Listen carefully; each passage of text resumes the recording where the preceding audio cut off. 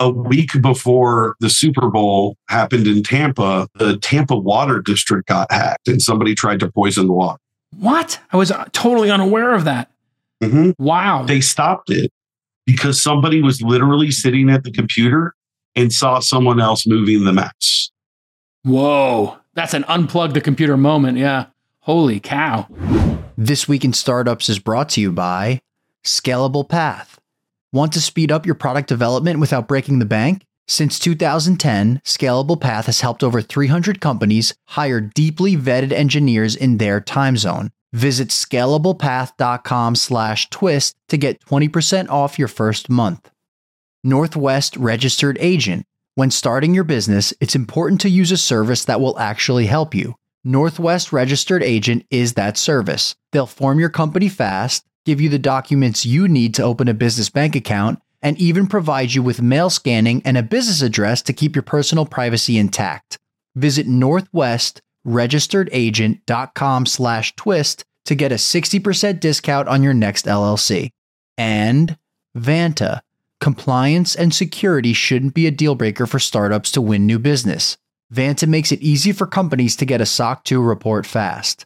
Twist listeners can get $1,000 off for a limited time at vanta.com/twist. All right, everybody, we are obsessed in 2023 and now in 2024 with how artificial intelligence is impacting essentially everything we do in business, in life, and government, education. Now, AI gives you, if you're a knowledge worker, so many amazing tools. I'm seeing people on my team get 10%, 20% faster every month just by using these tools. It is bonkers. We've never seen anything like this. But the truth is, if the good guys can get better at their jobs, well, the black hats, the hackers can get better at their jobs as well. Just think about how powerful it is to use a language model to try to convince people of something in one of your blog posts or your email newsletters. In fact, Grammarly lets you set that. Well, the same technology can be used by hackers, spoofing emails. And the targets are always businesses, hospitals, critical infrastructure, all that. And the damage from ransomware last year alone, $30 billion. The Department of Homeland Security said ransomware was the second most profitable cyber crime. And so today we have an expert in the field. John Miller is the CEO and co-founder of Halcyon, and they are building products that use AI to stop ransomware attacks before they happen and limit the damage they do. John, welcome to the program. Thanks for having me. Let's talk a little bit about the threats and ransomware in general. How does practically ransomware go down, and who's doing this and what's their motivation? I mean, it's pretty obvious, but I think it's good to hear it from an expert. Yeah, attacker group is growing day after day. It used to be something that was heavily Russian in origin and then into Eastern Europe, and then you'd see some Chinese actors at it. But now we're seeing a renaissance, right? Where people all over the world have figured out that you can just join one of these affiliate programs and you're a ransomware actor. So we're in this interesting spot where, not only do you have AI coming in and adding to automation and scale and efficiency, but more and more attackers are coming online now. And they've been kind of bolstered by this economy where, you have these large ransomware groups where, a lot of them have ties to FSB or GRU, and they're actually building the tooling and operating it in a profit sharing capacity with anyone that wants to partake. This is new news to me. Explain this, how affiliate came to ransomware, because if you did have the super weapons to exploit people and do ransomware, you would probably want to keep them for themselves. But that something seems to have changed here. This is the first time hearing about these affiliate programs. Explain what they are. Absolutely. So a great example of it is the MGM attack that happened in Las Vegas. And so there were two distinct groups that were involved in it. One of them was called Black Hat. Those guys have ties to Russian intelligence, and they're a ransomware group on their own. However, they make their toolkit available to an affiliate network. And so the group that actually carried it out has been called Scattered Spider, which nobody's exactly sure where they are. There was some assumptions that they were based in the United States because their English was so good in their written communications. But that's been attributed by some people to the use of LLMs in help building their ransom notes. But it was a completely new attacker group where they didn't have their own tooling, and they split the profits with the black hat. So this is interesting. The Russians or these other groups are now making the tools. They make the weapons. They say, hey, you go do your activity, chop it up 50-50. Yeah, they do it too, right? And it's all different percentages. But It's not like they stop. The really sophisticated attackers will focus on the more sophisticated targets. And then you have tiers of these attackers where you'll have people that specialize in going out and attacking hospitals, right? Or, $100 million sized manufacturers. It's interesting where you're seeing essentially the internet kind of carved up into territories. Wow. And you have these different attacker groups that just keep kind of rinse and reusing the same techniques and tools over and over. How do they get away with it? I guess is one of the questions that I think a lot of people have, because, the internet, you can be anonymous, but there are ways to trace people. And then when payments become involved, there's ways to trace people. So how do they remain anonymous during the attacks and the communications? And then how do they remain anonymous in the payment area? So the payments are normally done via cryptocurrency, right? Okay. And, Bitcoin is involved, but there are washing services. There are more secure currencies like Monero that are used.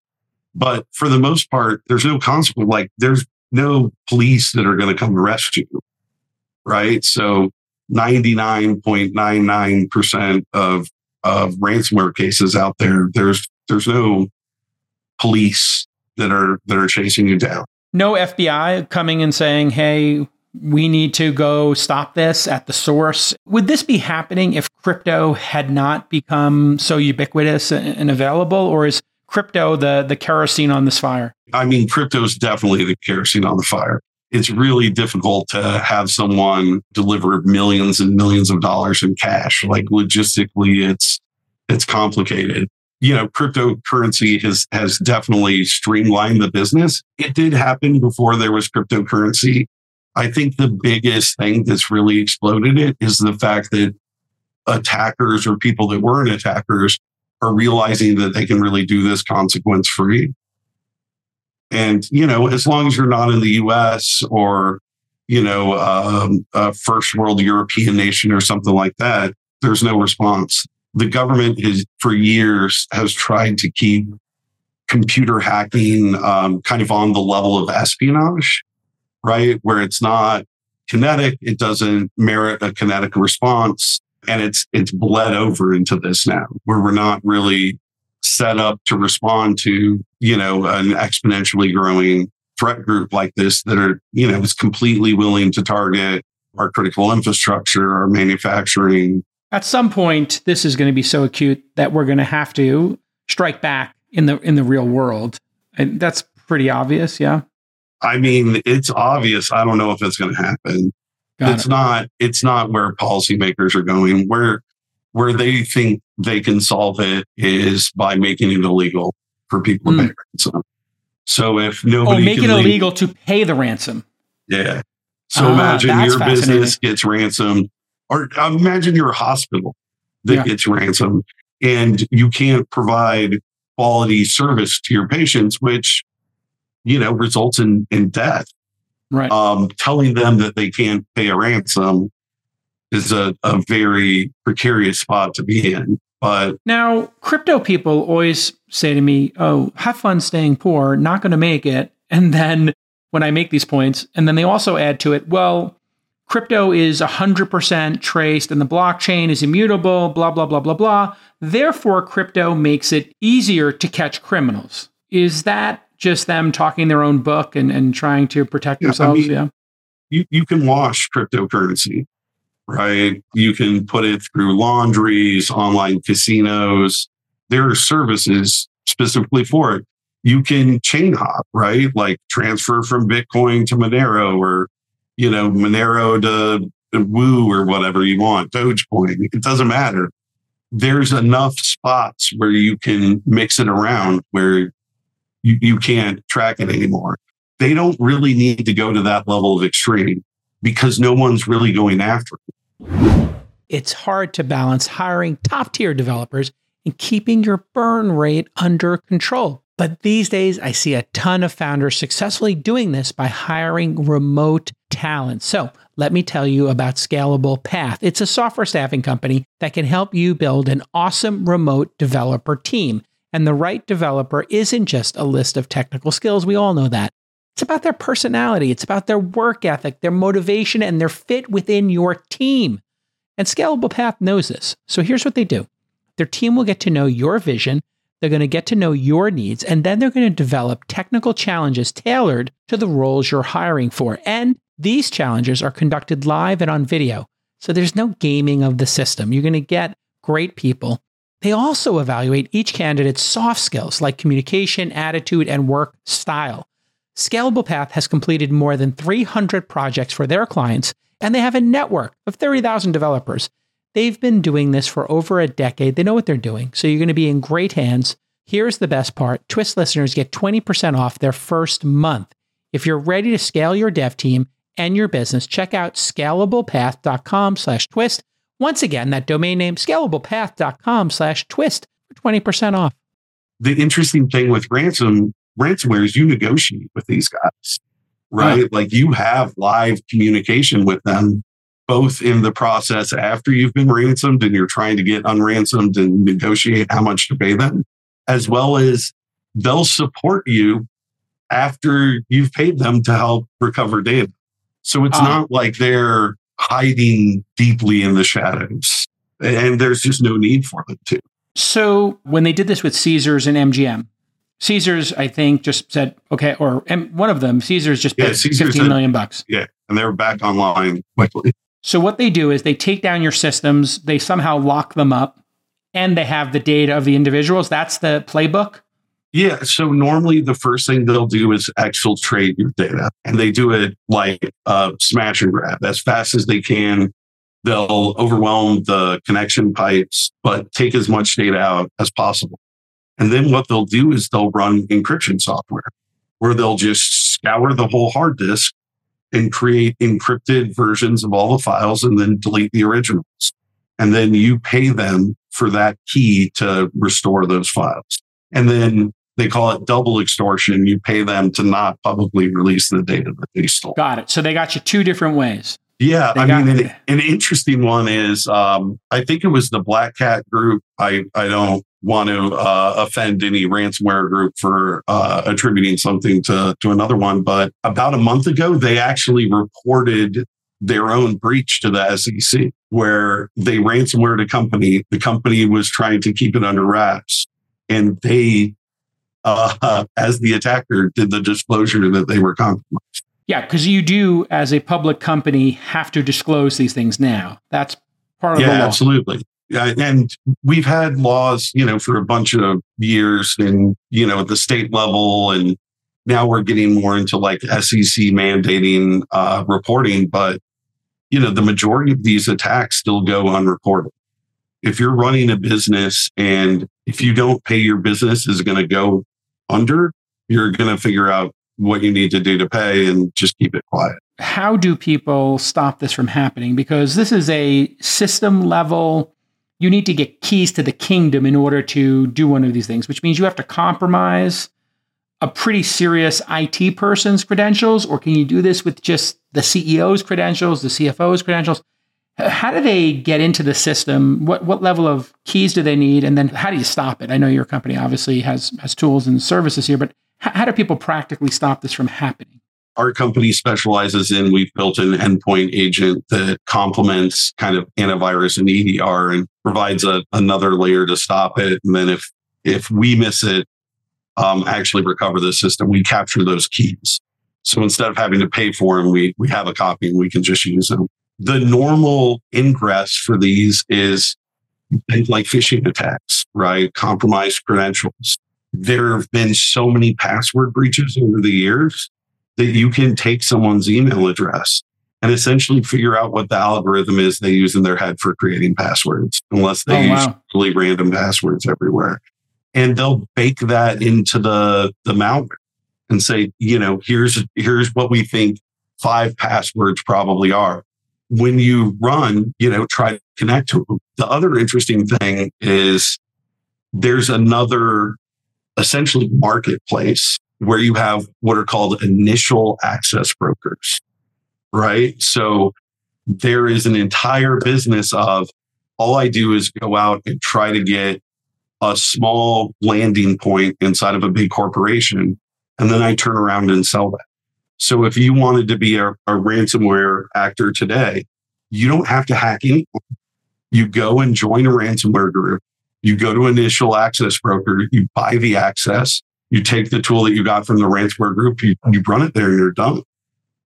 So there are people who complexity is low now. So there's a marketplace now of people who have hacked, numerous ones. They will hack, somebody in customer support, somebody who's a receptionist, somebody who's a salesperson, whatever it is. That gets you into the building, essentially. Yeah. Now you run this malware that you bought. And you try to lateralize, you capture cache passwords off of the host, right? The interesting thing is these ransomware guys have a lot of money now. This is really successful. So they can go out and do things like buy 0-day vulnerabilities, right? Explain what that is to people. Yeah. A 0-day vulnerability is a flaw in a piece of software that nobody knows is there. So an individual researcher goes out and says, I've figured out how to hack Chrome browser in a way that nobody knows. Instead of telling anyone or disclosing it, there are ransomware groups like Lockbit that run open bug bounty programs. You just reach out to them, you tell them what you found, and they'll pay you for it. And then they'll build that into their malware. So this hacker, the black hats, are offering bounties 100% against Microsoft offering bounties or whoever. And guess who pays more? I'm going to guess the people who do ransomware pay more. Well, they make money with it, right? Yes. And so I think it was like 2 or 3 years ago, we hit a point where those types of vulnerabilities were almost exclusively used by governments, right? Intelligence agencies, stuff like that. Then we hit a point where these cyber criminals are actually using more of these 0-day vulnerabilities than anyone else. Fascinating. So explain how language models and AI has changed the game, because we knew it would. Is it just people are writing clever emails now? I mean, you would be amazed at how much ransomware starts with phishing. And I'm sure you've gotten more phishing emails than you can count in your life. Yeah. And normally they're pretty easy to pull off when it's like, this is broken English, like this isn't legit. I mean, you can use an LLM to generate a phishing site for you. I don't think that it's really widely being used by the ransomware groups. They don't really need it, but it is another kind of fueling factor that's just allowing them to grow even more. You get 10%, 20% performance uptick if you use it, right? Cut out some of the busy work and give a finished product that's going to be more successful. The thing I've recently been made aware of, because I'm in the venture capital space, there are large wires that sometimes, somebody gets a distribution. So a wire goes out, you're in a venture fund, you're an LP, and we're shipping, we're distributing the stock from Coinbase or Airbnb or from Uber. It's got to be wired to an account, a custodian account, a bank account, whatever it is, if it's stock or cash. And so there was a report going around Silicon Valley that somebody had taken a notable person's voice and then did a dialer and then attempted to change the distribution path of shares coming out of a venture firm to a partner or an LP, which I don't know if it was a GP, a general partner working at the firm, or an LP who was an investor in the firm. So have people started using voice now to kind of, and then these AI voice generators? I haven't seen it yet, but absolutely, right? It's the other beautiful thing there is caller ID is incredibly fragile and easy to spoof. Yeah. So the second you call someone and it says that it's, Jason calling me and it's your voice, how do you not go buy those Amazon gift cards? Starting a business used to be a pain. You needed a lawyer. There were hidden fees. It was a mess. Now with Northwest Registered Agent, it only takes 10 clicks and 10 minutes. Northwest provides everything you need to start and maintain your business. Every LLC, corporation, or nonprofit that Northwest forms comes equipped with registered agent service, a business address, a website and hosting, email, a phone number, and this is all covered by Northwest's Privacy by Default. Again, your full business identity will be live in 10 minutes and in 10 clicks. So here's your call to action. For $39 plus state fees, they'll form your LLC, corporation, or nonprofit and launch your business in just minutes. Visit northwestregisteredagent.com/twist today. That's northwestregisteredagent.com/twist today. Social media seems to be another vector. I get DMs all the time from people trying to get me to send Bitcoin or receive Bitcoin, whatever. But then people create fake versions of you online and mirror your entire account and then try to get people. And I get DMs on my main account, the verified account, all the time saying, hey, did you want me to send you those Bitcoins? And I'm like, yeah, I send you 3 Bitcoins and you're going to send me 300 back, right? This seems to be something that's now becoming de rigueur, but people are getting smarter to it, right? Never send money. It also makes KYC really difficult, where you have online banking and people don't want to go into a branch and show their driver's license and have someone be like, so you end up with like, we're going to do a video chat, right? Like hold your driver's license up. And all of that is all fakeable now. So never do that. Yeah. It's not that you should never do it. It's just, there's more vulnerability, the more connected. So 2-factor, strong passwords. If people just did that, how much of this problem would be solved if multi-factor and... Multi-factor helps a lot. The problem that you're seeing is the companies that are going down, the Caesars and MGMs, they had multi-factor. They compromise. How do they compromise multi-factor? Okta. Oh, wow. Okta, for people who don't know, is like an authentication management platform. Yeah. It's got passwords in it. It's got its own 2-factor, but does the Okta now have liability then? Possibly, right? Like who knows? That's a much. Wow. I don't think anyone's really been held liable for a security vulnerability in their product that resulted in somebody else getting hacked. Right? Like Microsoft and Apple would be the 2 largest offenders in the world. Talk to me about these infrastructures. I know that we had was it the Colonial Pipeline, if I'm remembering correctly? So explain because that's a different goal. That's not just money. Now this is like serious espionage level, trying to damage another country. So how real is that and how prepared are we for it? That's the interesting thing. It was financial. It wasn't espionage. And it was over the line of espionage, right? Like nobody's been willing to carry out an espionage style attack of that magnitude on U.S. soil, right? You end up with a proportional response.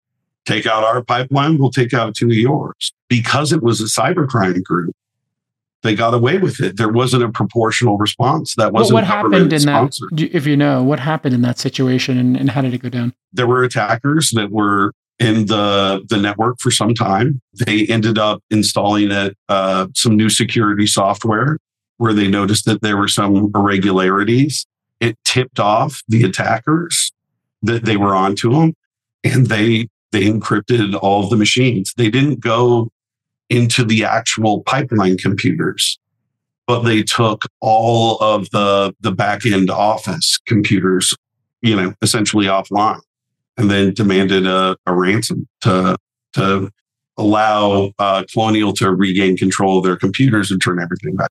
And this was another one of these like payoffs with Bitcoin. I know the DOJ in this case somehow recovered some of those. They exfilled stuff to Amazon.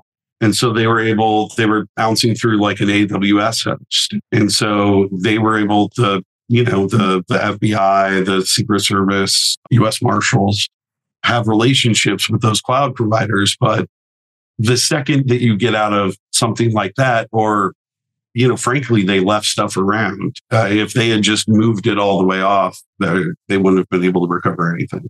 Totally get, when people steal the data, the releasing of the data or the selling of the data, that's a super attack vector.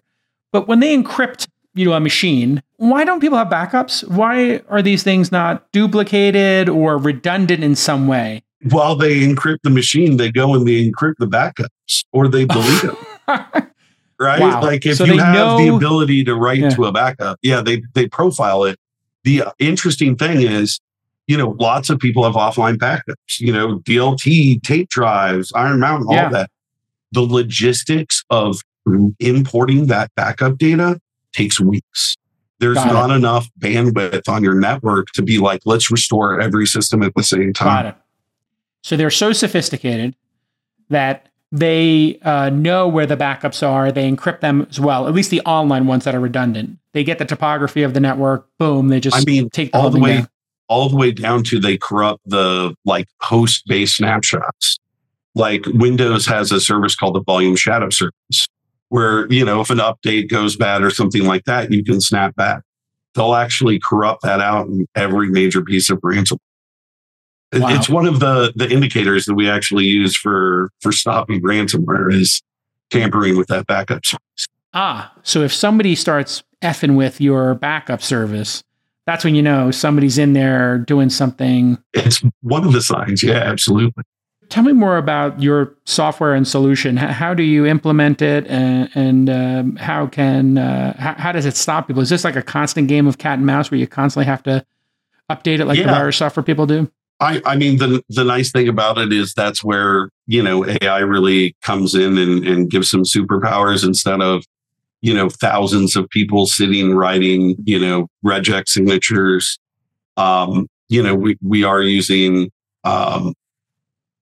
multiple different types of machine learning to build models that help identify both from a pre-execution before it runs, as well as the behavior when something's actually running to say, we think this is bad, let's stop it.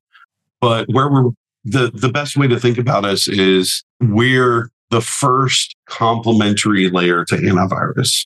So for years, everyone said you don't want to run two antiviruses on the same machine because they'll step on each other and conflict. Yeah. So we were the first product where we said, let's build ourselves to be a layer behind, not try to replace the defenders, the CrowdStrikes that are out there, right? And then just focus on the threat of ransomware. So instead of trying to stop everything that's out there, we focus on these, 200, 300 ransomware groups. What are the tools that they're using? What are the techniques? And then we use that to build, kind of like a multi-layered protection strategy. But where we really differentiate is we're the first endpoint product ever to be focused on recovery too, where because these guys are so sophisticated, they have so much resources, they're going to figure out how to beat everything at some point.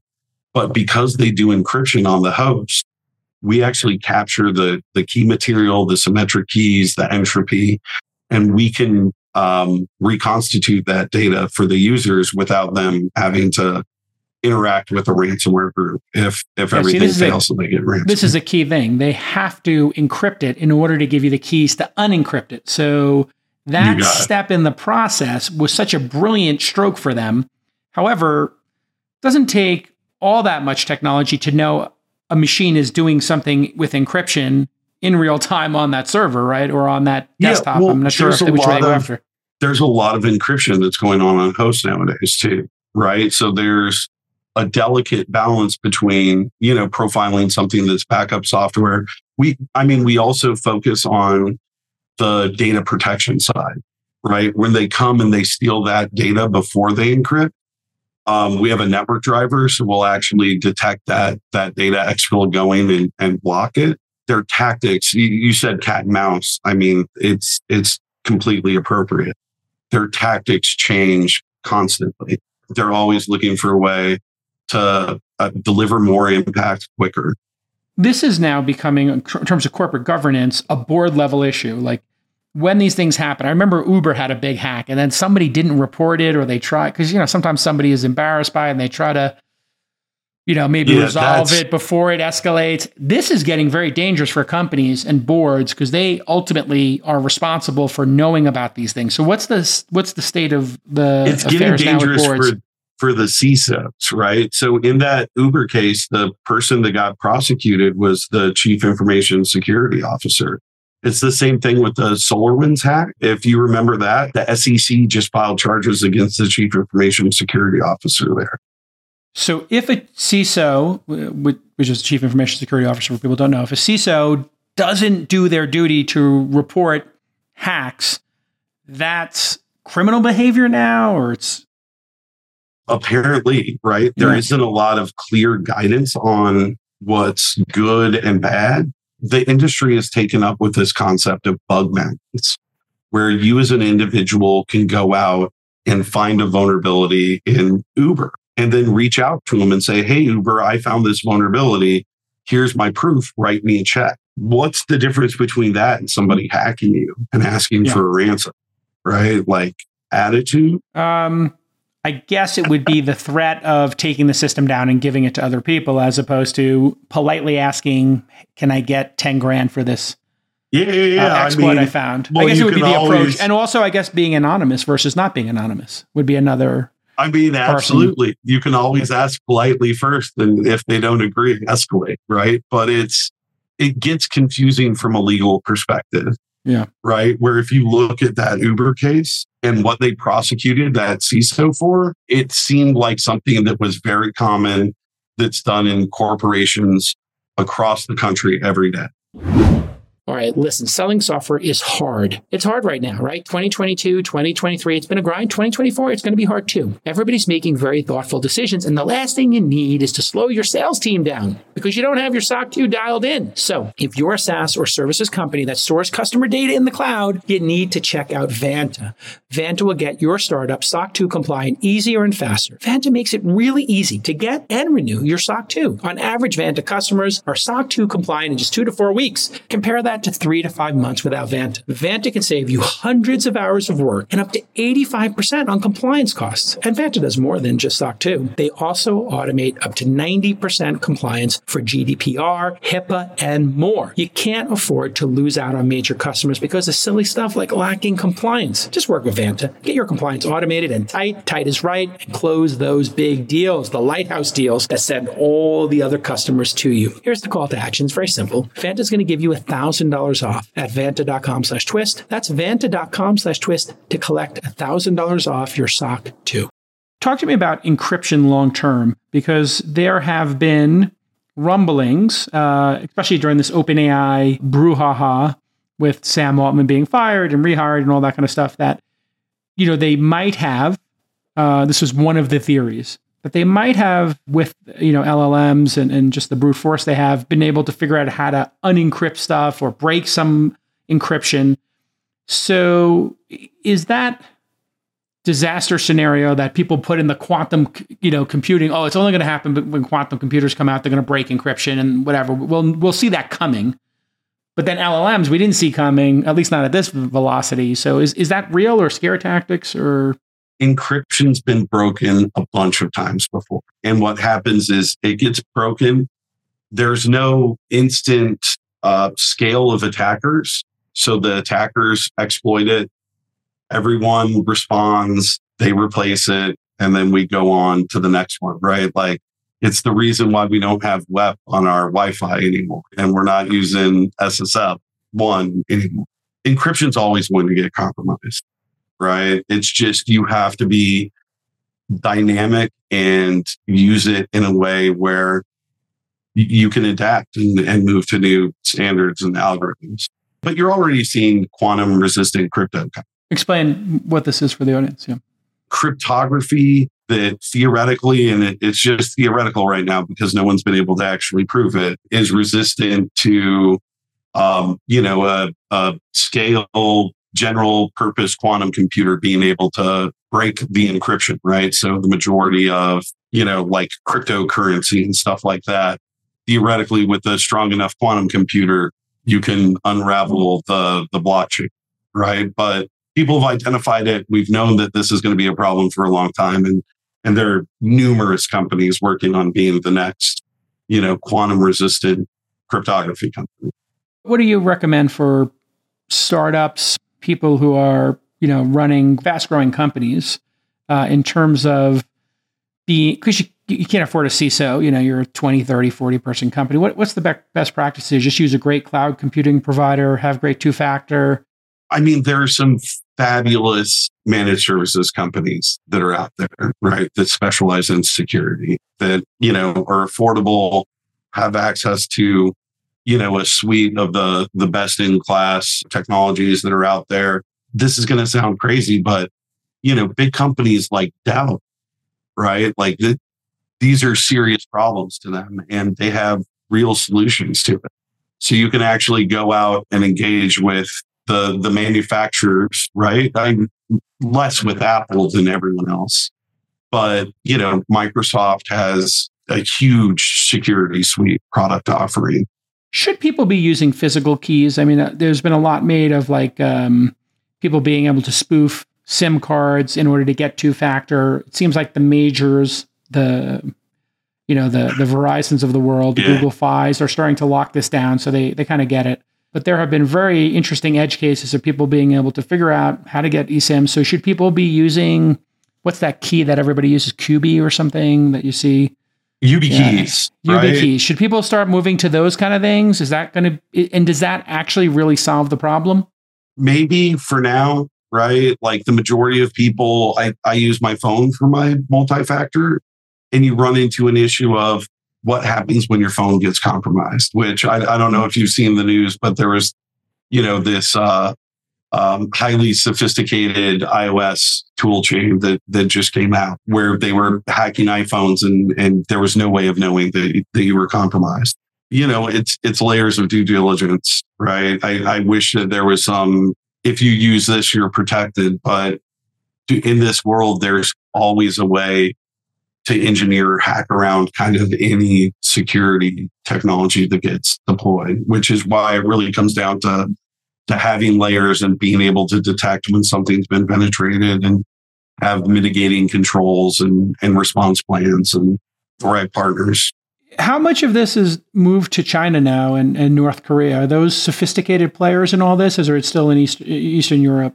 Oh, no, they're highly sophisticated. I mean, the interesting thing with North Korea is when you look at the top four, non-Five Eyes nation states, you've got China, Russia, Iran, and North Korea, right? The old axis of evil, as I think Bush called them, yeah. North Korea operates and became one of the top four with $0 of state funding. All of their funding for computer hacking, they steal. Like they were really big with. They're bootstrapped. They're absolutely bootstrapped. They were a big fan of, the banking protocol SWIFT. They would go in and hack SWIFT transactions and just steal money that way. What about Iran? It's very interesting. Does Iran have a big capacity? Iran has not a large capacity, but they're getting really sophisticated. So they were essentially kind of late to the game. But you saw probably 10 years ago, they started taking on serious targets. They were able to compromise the Navy, Marine Corps intranet.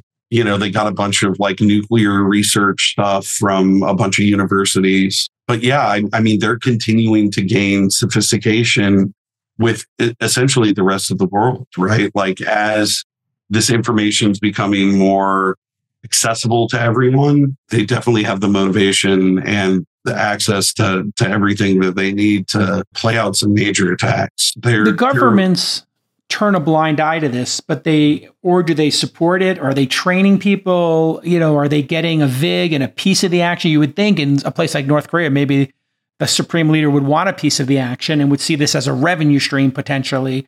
How do the governments in each of these places participate in this or not? It's normally state sponsored, right? Like if you look at even, Russia, China, like all of these attacker groups have direct ties to military intelligence. So they exist outside of the military and outside of the government. Moonlight. They're moonlighting. It's your nights and weekends job. You don't make a lot working for the government, but they've always been supportive of people kind of taking those tools and using them to attack their enemies, right? Like there's no, if you go and hack, a giant American company as a Chinese, North Korean, Iranian citizen, and it gets publicly released that you're the one that did it, there's no consequence. China used to hold competitions at universities where they'd go and who could hack some American company the best. Okay, lightning round here. There's been rumors Bitcoin, Tor, the Tor network, for people who don't know, is a relay system to anonymously surf the internet. It's where all the dark web transactions are. There's been rumors those things could have been CIA or government sponsored, honeypots, et cetera. What do you think? It's definitely not conspiracy, right? Like, I don't think that it's something that they're the whole system. But yeah, I mean, if you're operating on Tor and you think that you're completely anonymous and the US government and intel agencies aren't operating Tor exit nodes, you're delusional. Yeah. Right? Like it's absolutely in those decentralized environments, they're going to invest and collect. It just comes down with what's their motivation to do something about it. How good is America when compared to our hacking ability? Because you're in the community. People in the community sometimes get called up to duty or get pulled into operations, et cetera. And there's a big tradition of that here. It's very quiet, obviously. How good are we compared to the other places? Yeah. So prior to starting Halcyon, I started a company where we exclusively worked with the U.S. intelligence community doing sophisticated cyber operations. We are the best, right? We have the best capabilities. We have capabilities that most people can't fully comprehend. What do we use them for? That's the problem, right? Like, are they being used for the right things? Do the groups that have these capabilities get the right mission handed down to them that allows them to get the maximum value? I think politically, we don't really understand computer hacking yet. I don't think a lot of politicians understand how computers work and the threats we're vulnerable to. But from a capability perspective, it's fantastic, right? Like better than you could imagine. It's just we don't hear about it, which I think is a really good thing. Like our techniques, this is why when a lot of, I mean, not to make it political or anything, but like, Trump having certain papers that have in them at Mar-a-Lago, or maybe other presidents have them too, that have those techniques in them, right? I think they call them methods and whatever and sources. It's really important that we don't use these tools that we have or let people know we even have them. Like we got some sophisticated stuff that we just don't want people to know we have them. Yeah. It's different classes, right? There's stuff that you have to sit on the shelf just for an emergency, right? Life or death, the world's going to end. Like that's when we pull that one off. But they're different calibers, right? Where it's, you have your everyday tools that you run. Like there is no shortage of capabilities for cyber in the U.S. intelligence community. We spend a lot of money on making sure that the U.S. has omniscient-like cyber capabilities. Omniscient-like cyber capabilities. I like the sound of that. If in the right hands. I mean, obviously, these can be used for nefarious purposes, too. We got to be vigilant about them. There's abuse on the margins, but generally, it seems like we do the right thing as a country. Yeah, very much. I mean, I think that there's a lot more that we could be doing, but people are scared. It's something where privacy becomes very fluid. And, once you eroded that, you can never really pull it back. Yeah. I mean, if the amount of access we probably have to an average person's phone as a government is pretty amazing. People think that their Signal or some of these encryption things are bulletproof. You would say no. Absolutely not. Right. So the interesting thing with those messaging applications is in so many cases, even when something's deleted, it's still left on the phone. Right. Because you end up with a database of messages and you don't go back and delete lines out of a database on a cell phone. It's a battery device. You just flag it as deleted.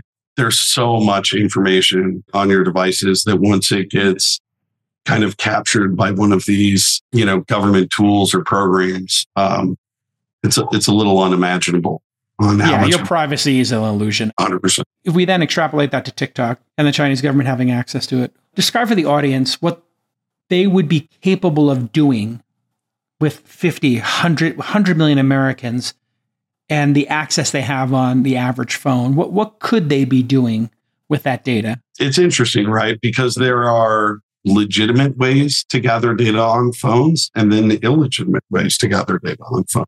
Yeah, right? example. And yeah, give me an example. so you remember when iPhone came out with allow this application to get access to your clipboard? Yes. That was in response to applications were just always reading what was on your clipboard, right? Yes. And then sending it Which to is their your cloud. password. People cut and paste their password all the time from their Yeah, password if you're manager. using a password manager, yeah, absolutely. So you've basically given the Chinese all your passwords, and they've got 5 or 6 different passwords in there. And if you're a typical American, you're probably not using a random generator. So they just Probably got not. your Gmail, just gave them Bank of America, gave them everything else. Yeah. I mean, there's a lot of metadata that you can take off of phones.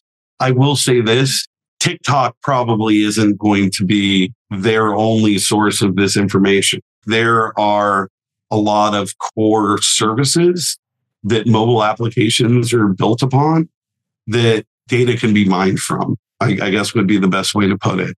You know, as long as you're comfortable with the fact that privacy is an illusion and you should do everything like somebody's looking over your shoulder, you'll be fine. Yeah. I mean, that is what people should be doing, right? Yeah. Especially with digital devices, right? If you want some privacy, get a friend, go out into the forest, leave your phones behind. When we look at Apple as an actor here, they've been, at least publicly, it seems like they're in the corner of protecting individuals' rights to privacy more than anybody. They're not an ad-based business. Encryption, and the fact that they wouldn't unlock the San Bernardino shooter's phone, if you remember that instance, they had to use an Israeli tool to do it. Mm-hmm. So is Apple and being on the Apple ecosystem the best choice for consumers because Apple has that default of, you know, lock it down and only the user has it and we don't have your information on some server or in a lot of cases, they say they don't have it? I trust Apple the most, I guess, would be the best way to put it. You know, you end up with a homogenization kind of problem where if I want to hack you and you're an Apple guy, I can go out and buy a 0-day that doesn't just allow me to hack your Apple phone. It allows me to hack every Apple phone in the world because they're all the same. Yeah. Right. Everything's universal. And so you end up with this because you're in the majority, everyone's going to always have access to that. Right. Like being able to get on an Apple phone is bread and butter for an intelligence agency, federal law enforcement. Like you said, they couldn't get in the San Bernardino shooter's phone, so they went to an Israeli company, right? The capability is always there. Yeah. Where if you want to be really, really secure, find the most obscure phone that you can think of and use that, because nobody's going to go through the effort of buying or building a tool to get into something that unique. What's the biggest threat? We'll end on this. The biggest threat that keeps you up at night, just in terms of hacking globally, beyond your company and what you do. What worries you? You're a venture capitalist. I was going to say interest rates, but if you're going to take me back to hacking, right? Yeah, back to hacking. I mean, it's our infrastructure, right? Yeah. If you look at, did you make it to the Super Bowl in Tampa? You seem like the type of guy that would go to the Super Bowl. No, I didn't. I've been to a Super Bowl. I went to the 49ers one time. Yeah. So a week before the Super Bowl happened in Tampa, the Tampa Water District got hacked and somebody tried to poison the water. What? I was totally unaware of that. Mm-hmm. Wow. They stopped it because somebody was literally sitting at the computer and saw someone else moving the mouse. Whoa. That's an unplug the computer moment. Yeah. Holy cow. Attacks like that are so much easier than anyone realizes right now for the level of sophistication of these attacks. How do they get the poison into the water? Where they just like up the amount of fluoride? Yeah. I was going to say, they just 100x the fluoride. Boom. Yeah. Whatever. Wow. Transportation infrastructure, right? Like hospitals, right? Manufacturing. What happens if the oil companies get shut down for a week, right? You end up where we've built this entire supply chain that's as close to just in time as we can get. And you start dropping computer outages there and stuff unravels, right? Yeah. People die. People, I mean, Americans are dying all of the time now from cyber attacks, and we're doing nothing. That's incredible. Yeah, because of hospitals, because of supply chain and these kind of things going down. Yeah, the hospitals specifically. And that is a target, huh? They want to target hospitals because they know it's mission critical and they're just going to pay the ransom. You got to pay. have no choice. You got to pay. Yeah. Yeah, this is why things that are redundant are good. This is one thing we learned during COVID. Like, if all of the medicine we have in this country comes from one other country, that's a communist country that maybe is a rival, maybe we should make some of those drugs here. Yeah, it's just not cheap, right? Like, that's the problem. Like, all of this is just more capital that is expensive right now, and people don't want to spend. If the problem's solved, that is a challenge with capitalism. Capitalism finds the cheapest path, and the cheapest path is a dependency. You then have to say, we want redundancy is more important than the lower price. Absolutely. And I think Americans are starting to see that. You see that with people putting solar and generators and having Starlink and their landline. People are starting, I mean, putting preppers aside, just being off grid, having a well, having a generator. It's not like you're a kook anymore for having those. I get the sense that you have all those things. I have all of those things, right? Thank you for calling me not a kook. I literally am putting generators in both my houses. My Cybertruck, when it comes, is the equivalent of 11 power walls or something. So I'm going to have a Cybertruck. That's 11 power walls. I have Starlinks. So yeah, I'm big into the redundancy. Cybertruck yet? I thought you're Elon's friend. You don't get it right away? I literally just traded emails with him about it. He pushed me up. He's going to get me one of the foundation series, I think. Here's the thing. I always, if you wanna throw in a word for me too, I pre-ordered mine. Move up the list. I think he's going to sell every one of these he can make. I think the sneaky part of that product is the inverter, and that you can plug it into your home, and it's 11 power walls. You just think about if you live in Texas and you're going to buy a truck, and you see I have 3 power walls right now, and it's pretty good, but I really could have gone with like 6. But 3 power walls will get you through like 2 days or a day. I mean, it gets me all the way off grid if I'm not running my air conditioning. Yeah, so you're in pretty good shape. If you have a Cybertruck and it's got 11 of these or 9, whatever the equivalent is, AC. You could run your AC. You could be doing loads of dishes, and it just will change how we look at the power grid itself. And that's the ultimate redundancy. Like, how do you hack that? It's going to be pretty hard to hack. I think it's huge, right? Having that kind of power independence, especially where our grid is so fragile. If you take down, I think it's like 9 or 11 substations, and I'm talking about like a bomb on a quadcopter, and you just fly it in and kaboom. Yeah, the entire nation's power grid goes down. And you think about how insane that is. You could just literally do 9 Oklahoma City bombings, God forbid. Not even that big. Not even that big. You do it in a Toyota Corolla. Quadcopter. And right? And your own homemade explosive, and have 10 buddies do it all at the same time, and you just blacked out the entire United States. It's madness. And this is where the next thing I want to buy. Before. It hasn't happened. Yeah. Black swan events do happen though. And we can predict them now, which means we should be doing. The thing I want to get is there are these panels that are like solar panels. You put them on your roof or you put them in your backyard, and they take moisture out of the air. They're like dehumidifier kind of things, and you can basically get enough water to survive and drink off of with a couple panels for your family of whatever, 3, 4, 5. I don't know. I saw that on Star Trek, and when I was watching in the 90s, Captain Picard built something like that. There's a startup making them, and so it's. I mean, it's fantastic. I have a well, right? So I've already got plenty of water, but that's the next piece: water, electricity, and internet. What else do you need? The second you can do all that stuff off grid with Starlink, giving you 350 megs a second wherever you want. Like, I just put Starlink in my ski house, and I got over 250 megabit, and I was like, "What?" When I first tried this, you're getting 350 on mine right now. That's nuts. Yeah. And then, are you on it right now? Is this no? I have it as a backup. Yeah, so that's what I do. Is I have the router uses mine as the backup, but I think it's getting to the point with the latency going down that you could actually load balance and you wouldn't be giving anything up versus your cable modem. My head of services lives in like a rural town in Colorado, and there's no broadband there. He's been on Starlink since it first dropped, and he does Zooms, demos, everything works great. Like, where do you see it on an airplane? I was on an airplane with it, and it was Oh my goodness. I mean, Bonkers.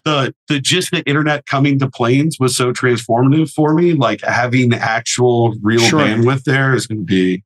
It's bonkers. It's really going to change how people look at, taking long haul flights. Like the fact that you can just literally turn on Netflix and then have two other people turn on Netflix and stream something. And you're like, wait a second. Every night before I travel, you got to get it out, make sure everything's downloaded and synced and your DRM's renewed. And having a real connection would be great. Where can people find out more about your company? And I know you're hiring. You've done great in terms of raising money. And so who are you hiring for? Where can people find more? Halcyon.ai. And that's just because, we can't afford the .com yet.